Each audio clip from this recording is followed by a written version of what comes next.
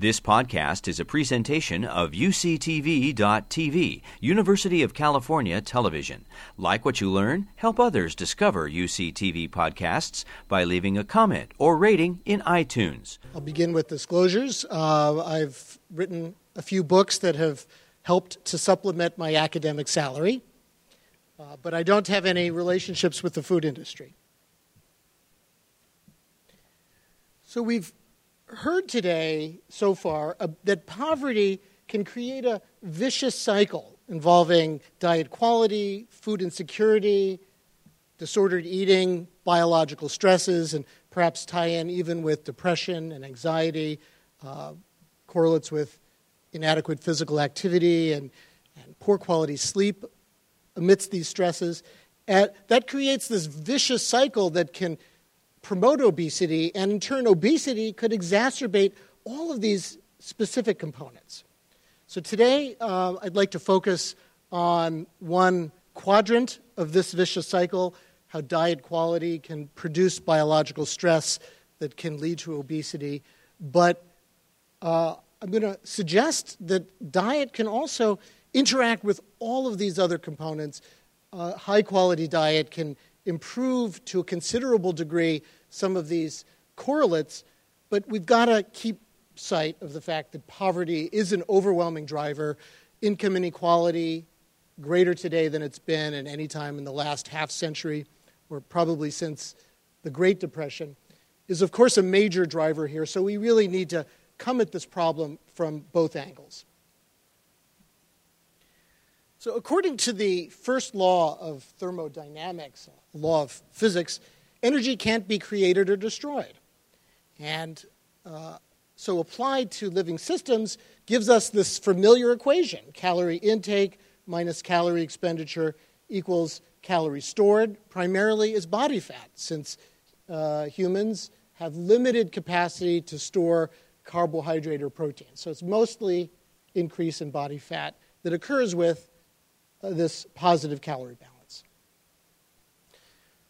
So according to the conventional way of thinking, obesity is really the failure of individuals to control their calorie balance.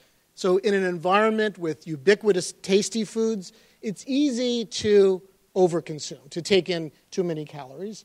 But also in this modern environment, we don't have enough opportunity to burn off those calories through physical activity. So that excess builds up as calorie-rich fuels in the bloodstream, glucose, lipids, and such. And then they get forced into fat cells, making them anabolic or making them grow. So the simple solution is, we've heard it 1,000 times, eat less and move more. This conventional view places the responsibility on the individual for controlling their calorie balance. So the USDA says, quote, reaching a healthy weight is a balancing act. The secret is learning how to balance your energy in and energy out. Now, we're going to see that that is, in fact, quite a well-kept secret.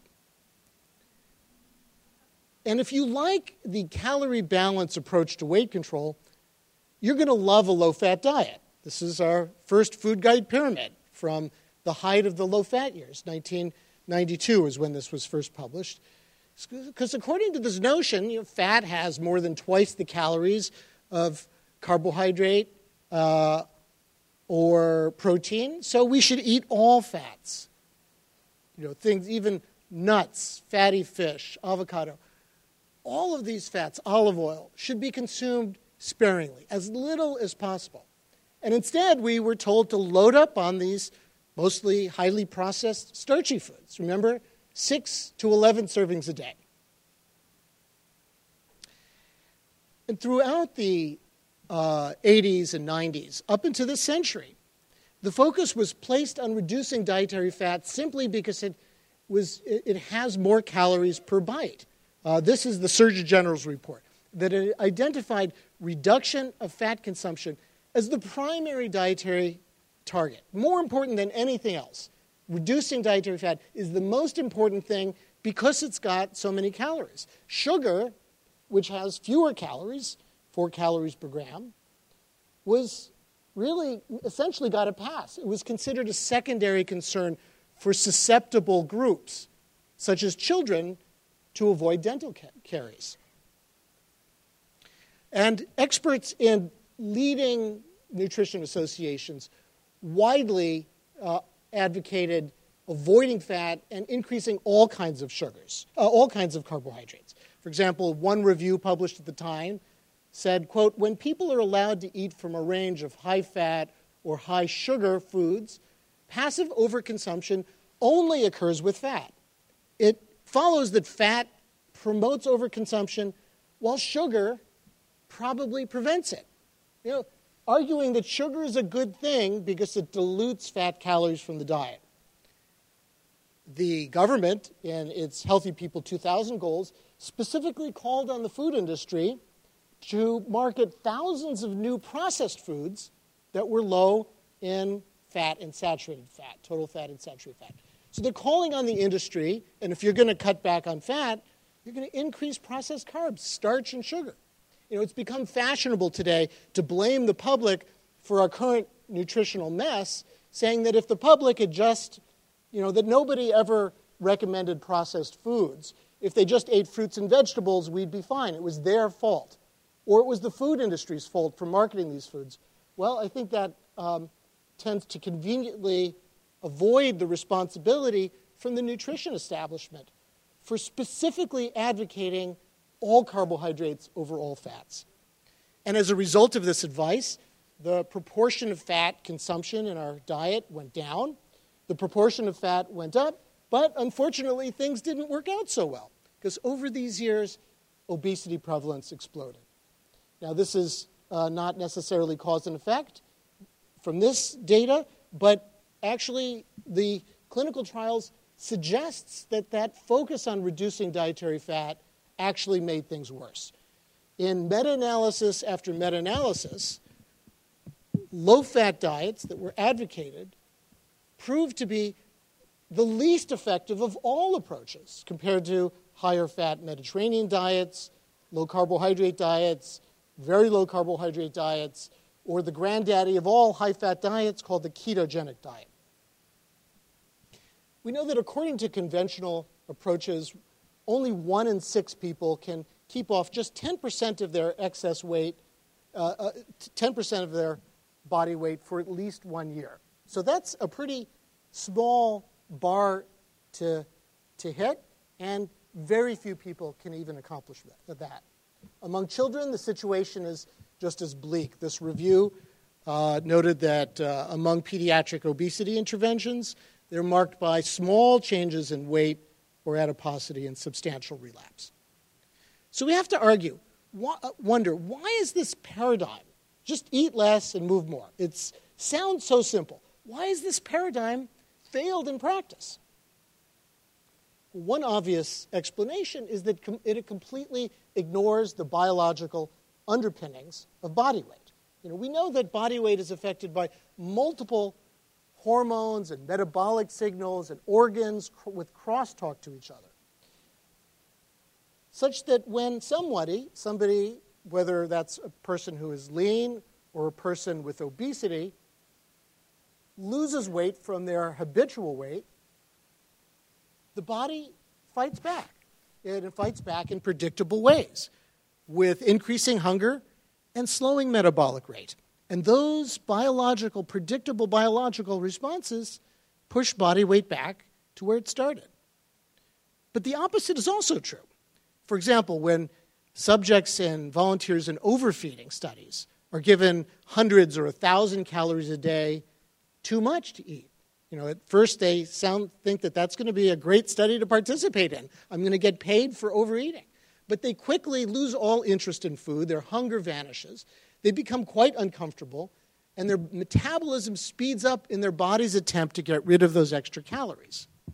And very soon, after the forced feeding ends, their body weight comes right back down to where it started. So that suggests that we have a certain body weight set point, a weight lower for some than for others, that our body just fights to want to be. But if there is this kind of a set point, we have to ask 2 questions. One, why is this defended level of body weight going up year after year? Why was the average man in the 1960s happy with a body weight of 155 pounds, and today he's defending a body weight on average of maybe 185 pounds? And attempts to get back to that 155 cause this biological pushback. And most importantly, what can we do about it? Well, we know that this law of thermodynamics that relates calorie intake, expenditure, and body weight can't be wrong. So that's a basic law of physics. But maybe our assumptions about direction are the problem. In other words, maybe the arrows don't flow from left to right. They flow from right to left. Now, this also wouldn't violate the laws of thermodynamics, but it has a profoundly different implication. So according to the carbohydrate insulin model, something has triggered our fat cells to take in too many calories. And so there are actually too few calories in the bloodstream. Remember, in the other way of thinking about it, there are too many calories. But in this way of thinking about it, there are too few calories in the bloodstream. And that's why we get hungry, the brain's response to an energy crisis. And that's why our metabolism slows down, the body's attempt to conserve calories.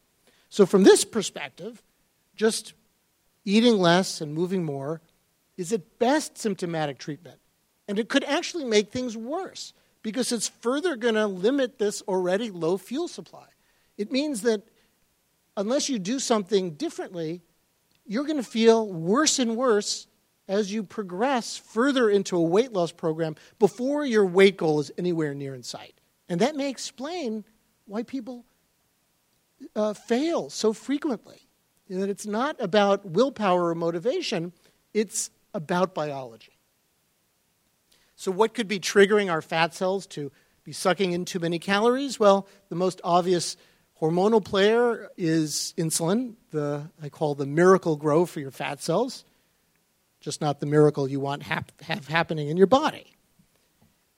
Insulin affects the flow of all of the calories that we eat. It affects where fat goes and how it gets stored and where glucose goes and gets stored. States of high insulin action, for example, a child with type 1 diabetes given too much insulin, consistently lead to weight gain. And states of low insulin action, like that child with type 1 diabetes given too little insulin, consistently go along with weight loss. So what could be causing our insulin levels to increase? Well, this is just endocrinology 101. It's all of the processed carbohydrates that flooded into our diet during the low-fat years of the last few decades. And in terms of carbohydrate, we're talking about the total amount, which we saw has gone up, but also the processing of that carbohydrate, how fast it's digested and turns into sugar. And from that perspective, the term glycemic index is relevance. Glycemic index is something you actually measure after you give people the same relative amount of different carbohydrate-containing foods. And it's basically how high blood sugar rises after the meal. So processed grains, white bread, white rice, as well as potato products, prepared breakfast cereals, low-fat cookies, crackers, chips, all of these foods digest into glucose very quickly in the body. Whereas even foods with a lot of sugar, like whole fruits, may digest much more slowly because the body takes some time to digest that whole food. So beans, most whole fruits, dairy products, nuts, well, those don't have a lot of total carbohydrate, but they're very slow digesting. They have a gentle effect on blood sugar. And a perhaps more clinically relevant term is called glycemic load. That's glycemic index times the amount of carbohydrate. So, a carrot might have a high glycemic index. It just happens to have a lot of more easily available sugar, but you don't get a lot of carbohydrate from a serving of carrots. So it's not going to affect your blood sugar very much. Whereas a baked potato, the Idaho russet, that's been hybridized for the perfect French fry, that's going to really have a metabolic wallop on our blood sugar and our insulin levels. So the bottom line is the processed grains, potato products, and added sugars have a high glycemic load, whereas minimally processed whole kernel grains, whole fruits, beans, dairy, low. So what happens after we eat foods varying in glycemic load? So in this study, we looked at 12 adolescents with obesity, and we gave them on different days 3 meals with identical calories. One was instant oatmeal breakfast, so highly processed, instant cooking, so fast digesting. Second was steel-cut oats. So that's an old-fashioned preparatory method, sometimes marketed as Irish oats. It takes a half hour to cook, but it digests more slowly. And those 2 meals had the same macronutrients, same calories. And then we had a third meal, which was a vegetable omelet with fruit. Had even more fat and more protein, less total carbohydrate. And here's what we found. So blood sugar initially surged as expected after the high glycemic load instant oatmeal. But what goes up must come down. And a few hours later, blood sugar was in effect crashing after that instant oatmeal. And at that same time, another key fuel. So we're kind of dual fuel ovens. We run on carbohydrate, but we also run on fatty acids or ketones, depending. And fatty acids are suppressed after eating by insulin, but then they stay suppressed longer after that high glycemic meal. So that at a key time point, whether you're going to have that extra snack or whether you're going to have an especially large meal subsequently, you kind of run out of both fuels. And that leads to a stress response. We were hearing about biological stress. Epinephrine, is one of the key mediators of biological stress. It's that fight or flight hormone, adrenaline. It stayed flat after the low and medium glycemic index meals, but surged after the high glycemic meal. And that's going to affect behavior, cognitive function, if you're a kid in school. And it's also going to indicate a state, a biological state where your body's going to want food fast. And when we gave subjects free access to food, they consumed hundreds of extra calories more after that high glycemic load meal than the other two. If a fraction of this difference were maintained meal after meal, it could explain much of the obesity epidemic. So what happens in the brain when blood sugar and free fatty acids are crashing and adrenaline is surging? Well, we have a way of looking now called functional magnetic resonance imaging. So we, in this study, looked at 12 young men who had a high body weight, and in a double-blind crossover fashion, gave them 2 milkshakes that appeared the same sweetness, but one had uncooked cornstarch. That's a very slow-digesting carbohydrate. And the other had corn syrup. So they both come from corn, but that corn syrup is about as fast-acting a carbohydrate as you can get. And then we did at 4 hours after the meal. Remember, it's not what happens right after the meal or half hour. That's where a lot of people look. It's what happens later. So here's what happened to blood sugar. We got that surge after the fast-acting milkshake and then the crash. And at that time, people reported being hungrier at 4 hours. And then brain imaging showed one area lit up like a laser. And that area was called the nucleus accumbens. So I'm not a neuroscientist. I didn't know what it was at first either. So for those of you who also aren't neuroscientists, that's ground zero for the classic addictions, like cocaine, heroin, alcoholism. It's the center of the striatodopaminergic pleasure and reward system.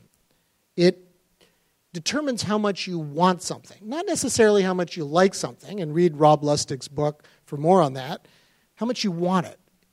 It's one thing to be hungry, but if your nucleus accumbens is kicking in, it's game over. Your chance of resisting that 500-calorie cinnamon bear claw, or slim to none. What happens over the long term? Well, to begin to assess this, we looked at an animal model. We gave, in this case, rats identical diets. Again, just changing the carbohydrate source from slow to fast acting. And we further controlled their food intake so that they stayed the same weight. Why did we do that? Well, we wanted to make sure that one group wasn't overeating one of the diets simply because they thought it was tastier. So in this slide, over 18 weeks, that's like about 15 rat years, you could see that the body weight in the two groups, slow and fast-acting carbohydrates, stayed the same. But to accomplish that, we had to begin restricting calories in that high glycemic index group. And why? If you're gaining weight on the same calories, what's happening to your metabolism? Anybody? It's slowing down. Okay. But we did what you're supposed to do if you're gaining weight. We put the rats on a diet, and we prevented weight gain. And despite that, the rats had 70% more body fat and less lean tissue. Now, this is my one graphic slide. These two animals weighed the same. The one on the left ate a slow-acting carbohydrate diet and had virtually no belly fat. The other one's belly filled up with fat. That's the highest risk fat depot, and these animals had sky-high cardiovascular disease risk factors. This finding completely defies the calorie in, calorie out view of obesity. Remember, the one on the right was gaining weight too fast. If you didn't know it, you'd say, all right, this is a genetically predisposed animal to obesity. So put it on a diet. We succeeded in preventing weight gain, but despite that, we saw profound differences in body composition that have everything to do with chronic disease. And you can rest assured those animals at the right were going to be very unhappy, very hungry. Do these findings occur in humans? Well, to begin to look at that, we did a crossover feeding study with 21 young adults who had been weight stable, but they were heavy. We brought their weight down by 10 to 15%, and then we put them for a month at a time on a low-fat, medium-fat, or high-fat diet. And we measured their metabolism. And here's what we found. Before weight loss, people were burning off about 3,200 calories a day. They're big, and so that's, they had a high-calorie expenditure. With weight loss on the low-fat diet, their calorie burn plummeted by more than 400 calories a day. How are you going to feel if your metabolism slows down like that? Cold, tired, hungry. But on the low-carb, high-fat diet, calorie expenditure didn't decline at all from baseline. So that difference of 325 calories would amount to potentially 30 pounds difference over about 3 to 5 years. Potentially big effect. What about the long-term human studies, over many years? Well, here's the classic. Pounds lost study. 800 adults studied for 2 years, assigned to diets that were designed to differ substantially in carbohydrate, fat, or protein. 35 to 65%, 20 to 40% fat, 15 to 25% protein. This wasn't a feeding study, though. It was behavioral counseling. They told people what to eat. They met with the nutritionists maybe once a month or every 2 months, predominantly in groups. And then after 2 years, there was no difference in body weight. So studies like this have given rise to this notion that diet doesn't matter. It's whatever you like. You could lose weight on all diets.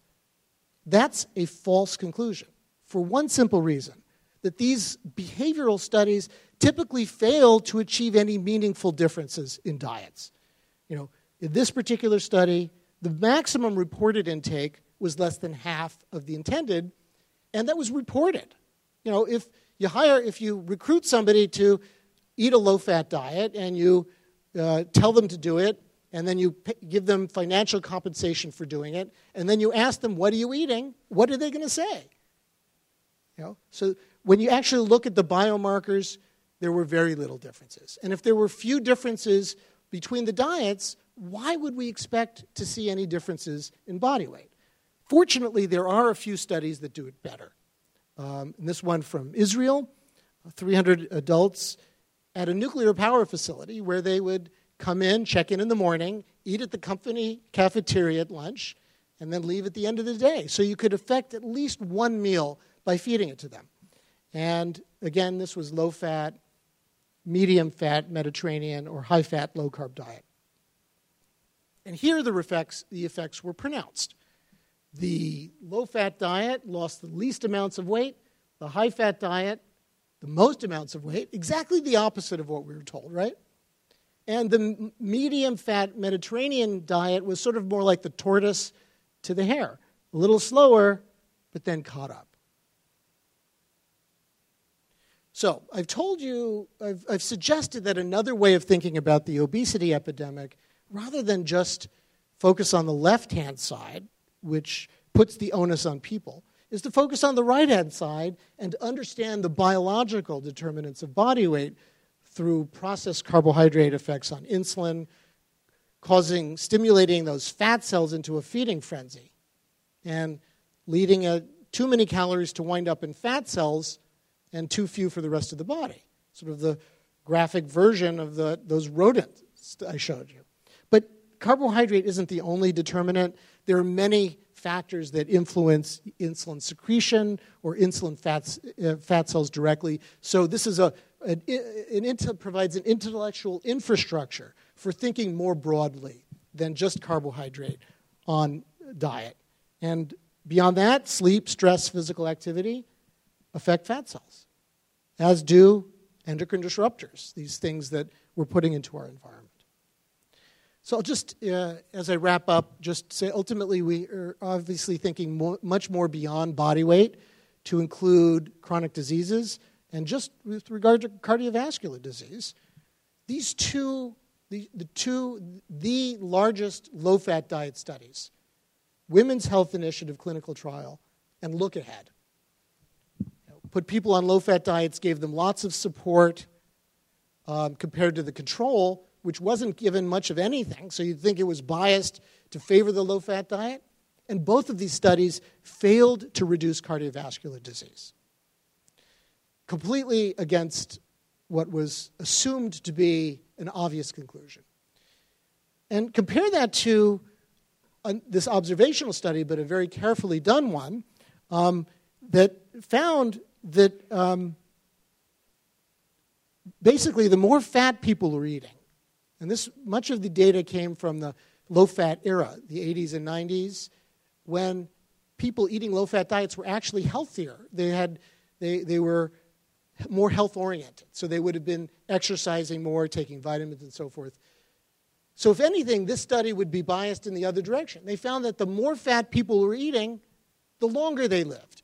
Those adhering to a low-fat diet had increased premature mortality. So suggesting that our low-fat diet, as it was put into practice and advised, didn't just make us heavy, it might have shortened our lives. And unfortunately, the public is suffused with this image. The majority of the public is still afraid of eating fat. It's not surprising. We were told to be low-fat for so many years. The school lunch program lets you serve sugary milk as long as it's fat-free, but you can't order plain whole milk. And these situations persist. So in summary and conclusion, improving diet quality may be less arduous and more successful than calorie restriction. A simple approach to lower insulin and to promote weight loss is to focus on these highly processed carbohydrates and replace them with healthy, high-fat foods, nuts and nut butters, full-fat dairy, olive oil, rich sauces and spreads. Real dark chocolate. Come on. Delicious, nutritious. These foods are associated with reduced diabetes and heart disease risk. This may also lessen food cravings and plug into reducing biological stress and, in a certain way, food insecurity, although we have to address the fact that these whole foods are oftentimes more expensive. We need higher quality research. And in my closing thought is a quote from editors of a leading medical journal, and they wrote the following. When we read that the fat woman has the remedy in her own hands, or rather between her own teeth, there is an implication that obesity is merely the result of unsatisfactory dietary bookkeeping. Although logic suggests that body fat may be decreased by altering the balance sheet through diminished intake or increased output or both, the problem really isn't so simple and uncomplicated as it is pictured. These words were written by the editors of JAMA in 1924. Thank you for your attention. Please follow me on social media, and I understand that we have some time for questions. One of the great problems is compliance. How do you deal with adherence in your work? Well, I think we have to distinguish clinical care from research. In research, we want to understand, we want to develop generalizable knowledge. We want to understand how the body works so that we can formulate the best public policy. I gave you an example. I've argued, obviously, that the largest public health experiment ever conducted in history, the low-fat diet, was based on erroneous assumptions and faulty research, improperly interpreted research. We spent billions and probably produced harm. So we have precious limited funds, especially in this era, for public health intervention. We want to get it right, and we want to get right across the population. We also want to understand if there's important diet phenotype interactions. In other words, one diet might not fit all. Some people might be especially susceptible to processed carbohydrates, or other people too much protein. It could be gut microbiome interactions. We need that science. And unfortunately, nutrition research has been starved of funds on a threadbare budget. The drug industry snaps its fingers, and with some promising data from the laboratory, from the rodent laboratory, can put $100 million or more into a drug clinical trial. Most nutrition research studies limp along at, you're lucky if you have a budget of $100,000 a year. And so on the cheap, we get poor quality research, such as these behavioral trials. Ultimately, we need to understand how these diets work in a real-life setting, but first we need higher quality research to see what's really happening when we take compliance out of the equation. And then we go back to say, all right, now we know how the body works and what's best. Let's figure out how we can motivate and support people to pursue those more healthful diets, and that will involve changing the environment and food policy to make those different foods more accessible. Hi. My name is Majine. I'm a second-year law student here at UCLA, and I have two questions. The first is it your contention that all fats are created equal in the sense that they all have positive impacts? And also, is it your contention that whole food, plant-based carbohydrates, such as the russet potato, are just as harmful as, oatmeal? Okay. Well, congratulations on your studies, and we need some very good public health-oriented lawyers to help us through this policy morass. In the case of fats, no, I think just as all carbohydrates aren't created alike, if you just think simplistically about energy balance, all carbohydrates are good, all fats bad. Wrong. But the same is true for fats. Well, we of course know that trans fats are the closest thing to poison in the food supply, and they're fortunately well on their way out of the food supply, although it's still an issue for some processed foods. And then there is a lot of controversy about polyunsaturated, so that's multiple double bonds. And then there's the omega-3s, which everybody likes, and we clearly underconsume. The omega-6s, which some people think, well, maybe we overconsume, but then there's other data to suggest, as long as you're getting enough omega-3s, eat as much omega-6s, that's fine. And you get monos, like olive oil. People like those. Those look pretty good. And they also, sources of monounsaturated fats, like olive oil, carry along other health-promoting substances. When you see that green in extra virgin olive oil, admittedly an expensive item for people with low income, but that's a rich brew of antioxidants and anti-inflammatory chemicals. And then the real controversy is around saturated fat. And some people say it's really not an issue at all.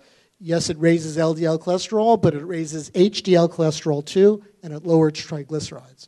Other people point out that saturated fats are inflammatory, and the epidemiology does suggest increased risk. So we need really good studies there, and there may be an interaction, that if you're eating a low-carb diet, the saturated fat may be less harmful than if you're eating that saturated fat with sugar and starch. Then you get a huge inflammatory wallop to your biology. And then lastly, about plant-based, the russet potato.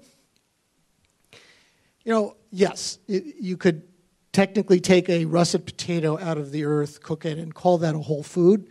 But that's not how the Inca ate these little highly fibrous purple potatoes 500 or 1,000 years ago. These have been hybridized to make the perfect McDonald's French fry. And they really resemble, like corn. Corn does not resemble the South American version of that crop. And so they're so hybridized that I really I hesitate to call them whole foods from a physiological perspective anymore. Time for one more question. And we're looking right here in the front. Hi. I'm just curious. Currently, I'm dealing with hypothyroidism. So I'm just curious of your take, if you've done a study with hypothyroidism and a specific diet that worked best for that, or things that you've noticed with people with that condition. That we could probably have a whole day's conference on that question. Hypothyroidism is very common, more so among women. But men get that too. And there are some very classic hormone conditions like Hashimoto's thyroiditis that cause hypothyroidism and can be simply treated with replacement therapy. So one question that comes up is, are all of the autoimmune inflammatory conditions that we're getting today fueled by our inflammatory diet with all these processed carbs and poor quality fats and maybe poor quality proteins and not enough micronutrients and the wrong gut microbiome and endocrine disruption? So that's a really interesting and important question. It's also true that on a low carbohydrate diet, thyroid hormone levels drop, but they don't drop causing a problem. In fact, I showed you that energy expenditure actually increases. So what does that suggest, Dr. Lustig? That we might actually be, on a low-carbohydrate diet, have more thyroid sensitivity and leptin sensitivity. That's an interesting area. It doesn't really involve your question directly, but I think my simple answer is that we need to not disregard the very conventional medical aspects in getting our thyroid properly diagnosed and treated while pursuing a really healthful diet. And you know what? If the thyroid condition resolves on its own, we might not know in any one individual case, but we get to enjoy good health as a result. You've been listening to a podcast by University of California Television. For more information about this program or UCTV, visit us online at uctv.tv.